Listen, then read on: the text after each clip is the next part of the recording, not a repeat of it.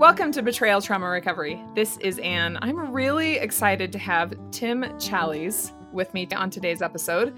He is a Christian and a husband to Aileen and a father of 3 children aged 12 to 18. He worships and serves as a pastor at Grace Fellowship Church in Toronto, Ontario, where he primarily gives attention to mentoring and discipleship. He is a book reviewer for World Magazine, co-founder of Cruciform Press, and has written 3 books including The Discipline of Spiritual Discernment, The Next Story, Visual Theology, Do More Better, and the newest, A Visual Theology Guide to the Bible. He writes daily at www.challies.com, and that is Challies. Welcome, Tim. So I contacted Tim after I read one of his blog posts at challies.com, and it was entitled 8 Sins You Commit Whenever You Look at Porn. And I was so impressed with this. I just wanted him to come on the podcast to talk about how he came up with this article and some of the concepts that he teaches in the article. So one of the reasons why I was extremely impressed with the article is that it said that men who use pornography are participating in sexual assault, which I couldn't agree with more. Can you tell me why you came to that conclusion, Tim? Sure. A little bit of background is many years ago now, I had been talking to young men and starting to realize that as they were looking forward to life, they were looking forward to meeting somebody and marrying and settling into life. As I started talking to them and really hearing them, I realized that a lot of them, one of the real desires they had in getting married was to find someone upon whom they could act out all the porn they had seen over the years. And so yes, they were looking for a wife, but they were actually really, in a sense, looking for someone they could act out porn with. And that just showed me how much today's young men had been immersed in pornography. This was something new to me. As somebody who grew up before the internet, I didn't have that kind of access to it from a young age as so many people do today. And so I started writing about the topic. And this was at a time before there was a ton of books on it and a ton of podcasts and other stuff as there is now. And I quickly saw that there's something intrinsically violent about pornography. There's something intrinsically violent about that kind of sexual transgression. And really, I came to see even more that most of the people, or many of the people who are involved in making pornography, are doing so against their will, or they're doing so because it's their last option or something else. And I'm sure you know that tons of the pornography in the world comes out of very impoverished countries where people are taken advantage of, or this is the only way they can earn some money. And I realized that for us to look at pornography is then to participate in that violence. As you look at the Bible, you look at what it's like to think as a Christian, you see that God gave his law to us. The God who made us told us how to live in this world. He made us so he can tell us how to live. He can set the standards, set the rules. And we find early in the Bible the 10 commandments, right? These commandments that govern human behavior, both in our relationship to God and our relationship to other people. As we continue to read the Bible and Jesus comes, we find out what we should have known, and many people did know all along, which is that these 10 laws, these 10 rules, 10 words from God, they weren't binary, as in, as long as you don't commit adultery, you're fine. We realize that each one of these laws actually summarizes a much wider ethic. And so Jesus would say, you have heard it said, you shall not commit adultery, right? So that's what people have been told, us what the law says. And he would say, but I say to you, anyone who looks at another person lustfully is guilty of breaking that law. So he took the very defined, specific law and made it very broad. And so we can see that the very specific law was actually broadened. It was meant to be that way all along, to hold that standard of do not commit adultery. It's not just to not fall into bed with somebody to whom you're not married, but it's to honor other people sexually. It's to not think lustfully about them and so on. As we expand what's meant by these laws, by this rule God gives us for life, we see that he expects very, very high standards of us. And then if we participate in a sin that demands violence, we're participating in that violence as well. Absolutely. I think another thing that I have learned, and I'm so grateful for the commandments for this reason, is that they are not just for us as a criteria as to whether or not we get into heaven, right? For example, like if you commit adultery, you won't go to heaven, and if you don't, you will, something like that. I like how you said binary. It is to make sure that in our time here on earth that we don't harm other people, that we're able to serve them in a way that does not harm them, and we make the world a better place. We make it more peaceful, we make it more kind, we make it like heaven will be here now. And I don't think a lot of people think of the commandments in that way, because if every single person in the entire world obeyed the commandments, the level of destruction and harm caused to other people would be completely eliminated, or mostly eliminated. I mean, we all make mistakes, obviously, but the level of harm would be seriously and greatly reduced. Sure. And you think about how Jesus summarized those laws: love the Lord your God with all your heart, soul, mind, and strength, love your neighbor as yourself. So all those 10 laws are summarized in two: live for the glory of God. And to do that, you live for the good of other people. And so if everyone on this earth were living for the glory of God, so they want their behavior to shine a spotlight on God, how do they do that? By only ever doing good to other people. Yes, you would have a perfect world. Yeah, which would be awesome. Let's work toward that. Um, I recently did an episode about how porn use constitutes adultery, and your article outlines why this is true. Why do you think some people discount porn as just entertainment? Yeah, well, I think there's various ways we can get to that. For one, we're used to seeing sex as entertainment when we watch television, when we watch movies, right? Where there's something that's very, very similar to pornography that we're watching for entertainment purposes. So if you've immersed yourself in that, it's not much of a step into actually just straight out getting rid of the movie and just watching the sexual component of it. So that may be part of it. And again, just looking through what Jesus says, committing adultery is not just having a sexual relationship with someone to whom you're not married, but it's even lusting after that person, right? It's even desiring that person, looking at that person as an object, objectifying the person. And so you do, according to Jesus's standard, when your heart desires something in that way, you've given your heart to it, you're allowing your heart to long for it, you've already committed that sin. Even if you haven't gone all the way, you're still guilty of transgressing that rule. Because Jesus isn't just interested in moderating our behavior as if we can have evil desires, but as long as we restrain those desires, we're good. No, we're to be changed from the inside out, so our desires are good. And therefore, our behavior is good. We work from the inside out, right? What we do simply reflects who we are on the inside. And so we're to be changed, transformed from the inside out. Yeah, and I think that is so important because you're not just sinning against the other person and lusting after them, but in so doing, right? Because you have an active lust behavior happening, that also means that you're omitting something on the other side. You're not paying attention to the spouse you're currently married to, or giving her the attention that she deserves, or giving her your fidelity or your loyalty. So it's both that you're harming the person you're lusting after, and you're harming the person that you're ignoring due to that lust. Right. And then you can go farther to say you're also showing your discontentment with God. You're criticizing God for not giving you someone or giving you something. And you're expressing this dissatisfaction in how God has related to you, as if he's holding back blessings, or as if he would love you more if he gave you this person or this experience. So I don't think we can overestimate the depravity of human nature as displayed in this kind of sin. Yeah, I agree with you. At Betrayal Trauma Recovery, we call it abusive. We say this type of behavior of pornography use is abusive to your spouse. And some people have told me that's too extreme. And I tell them there's no other word I can think of that shows the severity of this behavior, right? It is so harmful that just to say, yeah, it's not good or it hurts someone isn't going far enough, because it's one of the most damaging behaviors that can happen within a marriage. hmm Yeah. And, before I came on here, I had to spend some time thinking about that. And I haven't totally reached a conclusion yet. I certainly understand why you say it. And I completely agree that in many cases, pornography use is tied closely to abuse, or is a form of abuse in its own way. I'm not sure I would go to the extent of saying all pornography use is abusive.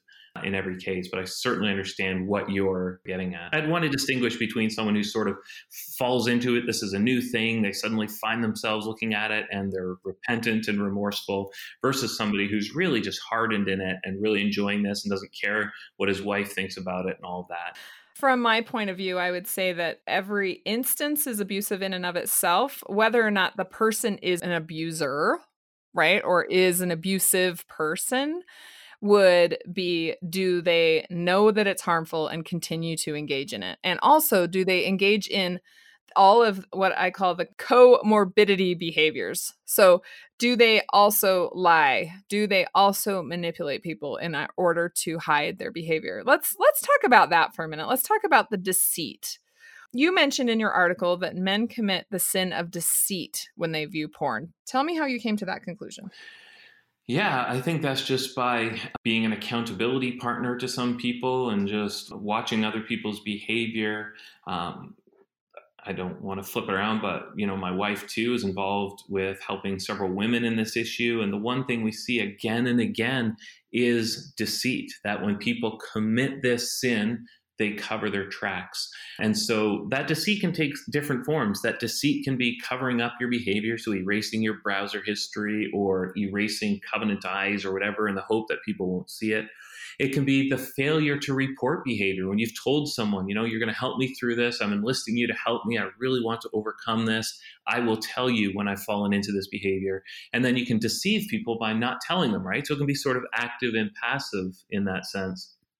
And then there's the deceit of, even as a Christian, Lord's Supper is ongoing ritual Christians participate in that draws us close to Christ. And before we take Lord's Supper, we're meant to examine ourselves and to see, do I have any behavior in my life that is ongoing and unrepentant that should really alarm me, that I'm refusing in this area to conform my behavior to what God calls me to.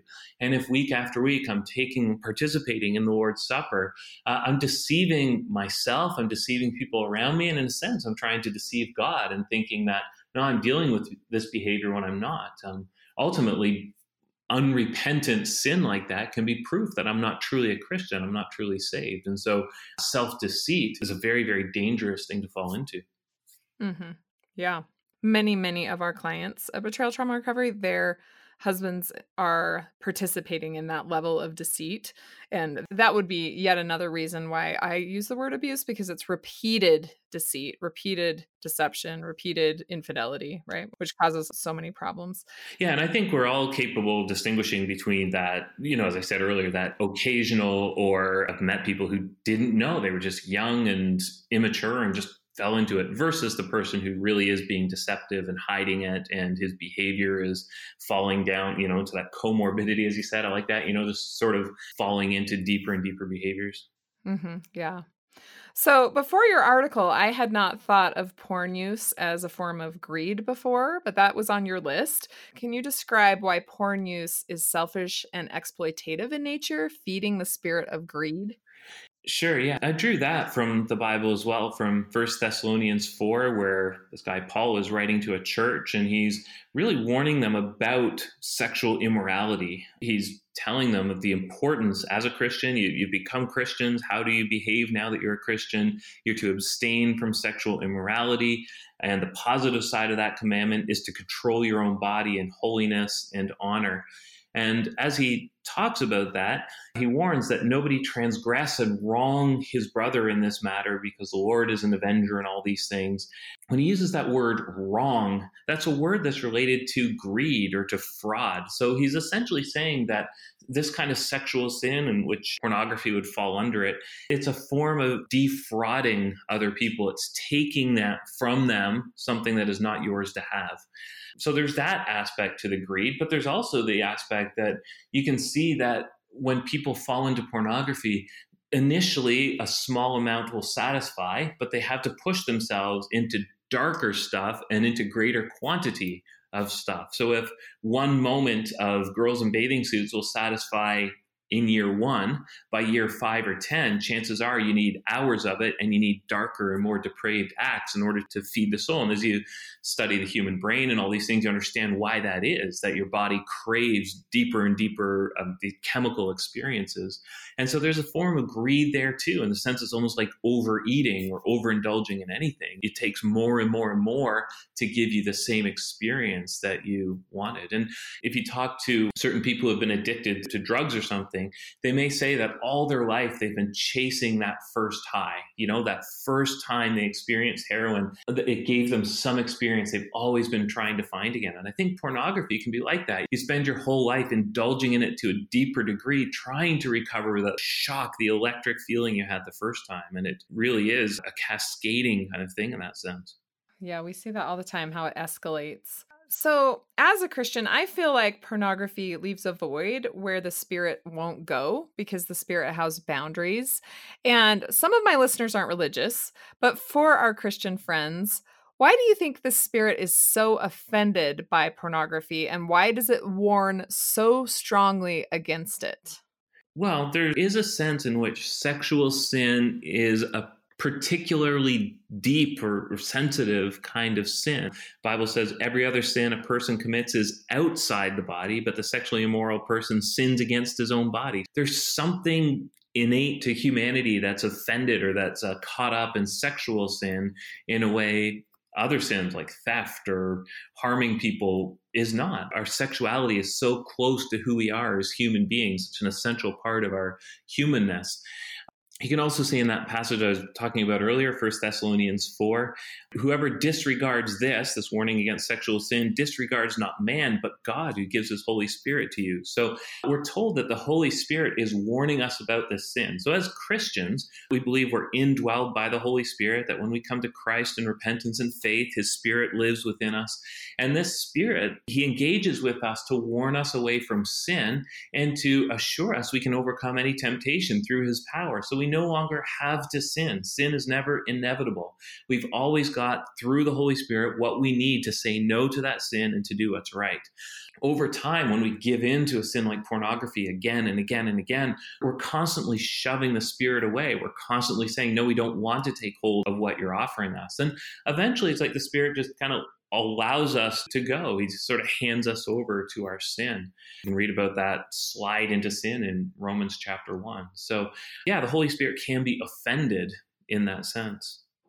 Ignoring or pushing the Spirit away continually is something that we see frequently with our clients' spouses. And I think it's really interesting because it's not just with the sexual sin, but it's also with truth. Men who are engaging in this type of abusive behavior are continually refusing to be honest. They have sort of a fantasy world that they've created in where they are a victim, perhaps, of their wife's lack of love or lack of respect or something. And in this way, they're refusing to stand in truth and take accountability for what they've done and for the damage that they've caused.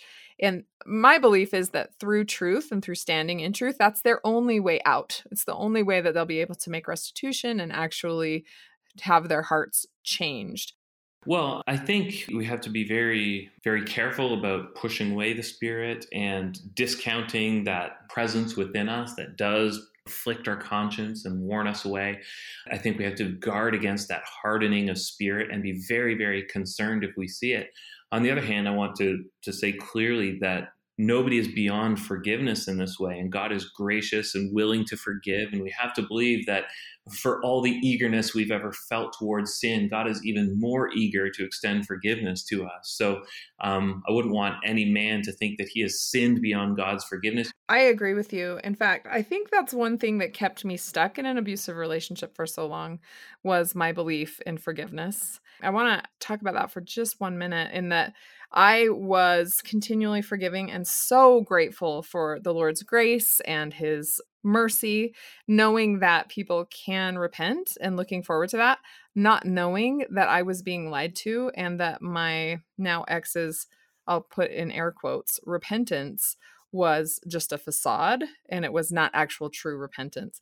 And so that's what we want to educate people about, is what does true repentance actually look like? And how does that differ from the facade of repentance, which can keep a woman stuck in the abuse cycle over and over again? How can we differentiate the two to hold a perpetrator accountable so he actually can change, and to keep women safe from infidelity and abuse? And so I think that's really important to make that distinction, because many women are manipulated through that line of reasoning. Their ex will say, well, don't you believe in Jesus? And don't you believe in this? When they haven't actually changed. And so they're basically asking their wife to just tolerate abuse in the name of Jesus, which is very, very wrong. We want to make sure that women are educated about that so that they can be at the feet of Jesus and partake of his grace and goodness, in some cases by way of having the atonement cover the consequences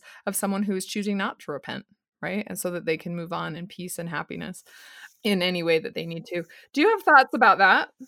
Yeah, forgiveness does not preclude consequences. So I forgive you and we're getting a divorce are not mutually exclusive things. You can forgive somebody even while still saying this marriage is over. You have violated your vows within this marriage through committing adultery. And even while I forgive you, that's not the same as saying I'm going to stay married to you. That forgiveness doesn't necessarily mean the eradication of all consequences.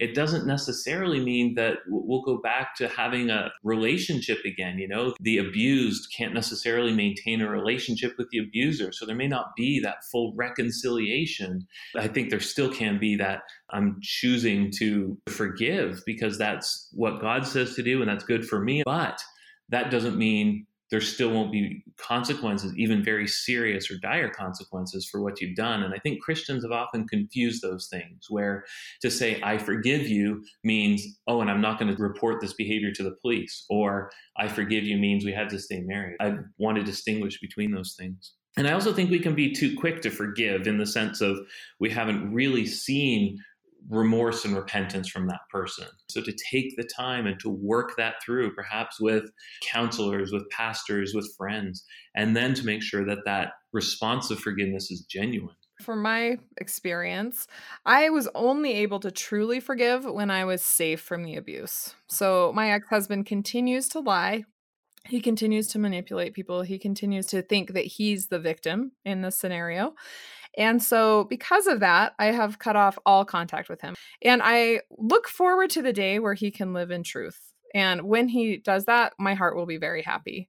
But since that's not the case now, I continue to hold that no contact boundary. But that no contact boundary has also enabled me to have peace in my own heart and forgive him freely for where he currently is.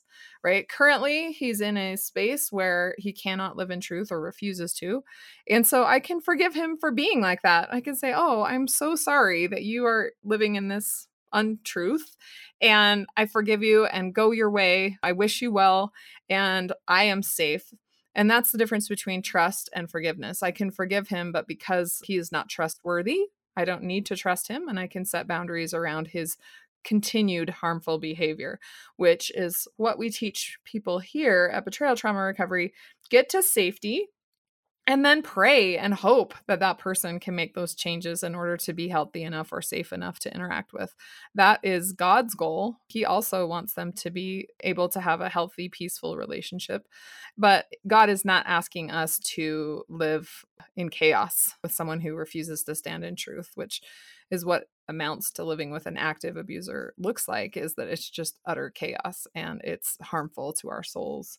Yeah, I guess I'd want us all to think about the value of the gospel of Jesus Christ, the good news of what Jesus has done. She doesn't live before this person as if he's the one who judges her, as if he's the one who she has to please. She lives before Jesus Christ. She's been fully and finally accepted, and she can now live in peace and freedom. She's not captive to this other person, to this abuser. So the gospel of Jesus Christ is just such good news. I am so grateful for you coming on today's episode and talking about the commandments. I have such a deep, deep love for God. I guess I should say gratitude for God for giving us these commandments that can help us be safe. And I do want to just share that women in this situation, if they're in a relationship with someone who is refusing to stand in truth and refusing to obey the commandments, you obeying the commandments yourself will bring so much power into your life. As I have chosen to obey the commandments, and so many other women in this situation have, I think that God enables us to walk through the Red Sea on dry ground. When we get across the Red Sea, then we have to wander around the wilderness for a long time. It's not an easy road, but as we are obedient, the Lord will bless us. Thank you so much for coming on this episode today, Tim. You're very welcome. I realized recently that I haven't said thank you to you for listening to this podcast. We're over 330,000 downloads now, and thank you for allowing me to share my story with you and to share the stories of so many other victims. It really is humbling to think that so many women are listening, because I don't know what I'm doing most of the time, but I really appreciate your support. This is the last episode in September. Hopefully things are settling down for everyone with school being in session and getting back into a routine. This is when things really got bad for me, was during this time. My ex was actually arrested September 18th of 2015. And so this time of year, I think back on that. It's been 4 years since that time, and how much my life has changed, how I learned how to set boundaries through my experience, how I've met all of you. I started podcasting. So many things have changed in the 4 years since that happened. And my life is genuinely more peaceful and more happy. Now I'm focusing on self-care, and I'm focusing on my children, and life feels really good. I have a lot of hope for the future. If you thought that things would get better and it's not getting better, please reach out for help. Our Betrayal Trauma Recovery Group is the best group in the world, with the most amazing women and the most amazing coaches. And we're always adjusting. For example, we did not have a policy against swearing in Betrayal Trauma Recovery Group before. We figured, people can just express how they would like to. But some of the women were feeling unsafe about the language, so we made a policy for that. So the cool thing about our group is that we're always adjusting based on client feedback. Your safety is our top priority, and we want to make sure that everyone feels safe and that they feel like they belong. So please check out the Betrayal Trauma Recovery Group schedule. We're always adding more sessions. Check it frequently since it's updated frequently. Individual session-wise, I still am going to Coach Peggy for meditation sessions. I highly recommend it. For me, it's the only thing that really helps me at this point, because talking isn't really super helpful. So I'm meditating more frequently, attending yoga. I'm also trying to cultivate more gratitude and a positive attitude, which is hard when you go through this. You who have listened to this podcast for a long time, you probably heard me be, I wouldn't say negative, but just really live in reality, right? My reality was sad and it was dark and hard things had happened. And I'm so excited to be at the point where now my reality is that in being positive or looking on the bright side, that I'm not denying that something terrible is happening, because I've fashioned my life and the boundaries that I have to be able to have a really positive, healthy life. And so can you. We invite you to join the Betrayal Trauma Recovery Group. Our professional coaches really get it, and you will talk to them in person. You'll see their face, you'll get to know them. I made a conscious choice to never have like a video sort of module that you watch and fill out a worksheet, or texting, or you're not really actually talking to a real person, because isolation is one of the number one reasons that women are having a hard time, or they're not making healthy choices to set boundaries. So that's what sets Betrayal Trauma Recovery apart from other organizations, is that it's daily and frequent, up to 4 group sessions a day for Betrayal Trauma Recovery Group. We have a free forum on Facebook. We have individual sessions that you can go to as frequently as you would like. And all of it is live, except for, of course, the Facebook forum. But other than that, it's all live. So I'm really proud of what we've built here. We have so many women that have come together that make BTR possible. Virginia on social media and digital education, and Coach Joy, and I could name about 20 women who put their heart and soul into BTR. If you're interested in being a social media volunteer or helping out in any way, please contact us. go to our contact page on our site, btr.org. This podcast is brought to you by your recurring donations. So please go to btr.org today, scroll down to the bottom and set your monthly recurring donations. Thank you to those of you who have already done it. And if you haven't yet, please do that so that I can continue to spread this message of hope and peace to women throughout the world. And also a big thank you to women who have rated this podcast on iTunes or other podcasting apps. Every single rating helps women find us. And until next week, stay safe out there.